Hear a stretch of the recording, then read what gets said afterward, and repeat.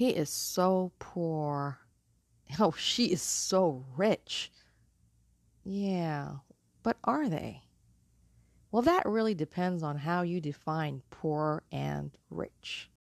Humans on planet Earth, welcome back to another episode of Galliana, a gal pal on your journey. All right, before we continue, I wanted you to know that if you want to read along, the story is in the description box. Okay, now back to our episode. One day, a rich dad took his son on a trip to a village.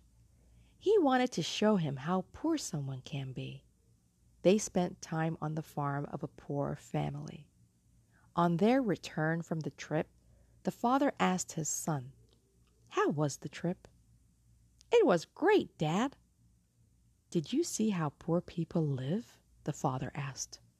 "Oh, yes," said the son. "So tell me, what did you learn from the trip?" asked the father. The son answered, "We have one dog. They have four. We have a pool. They have rivers. We have tube lights at night. They have stars. We buy food. They grow theirs. We have walls to protect us. They have friends. We have television. They spend time with family and relatives." The boy's father was speechless. Then his son added, "Thanks, Dad, for showing me how poor we are." Moral of the story: it's not about money that makes us rich.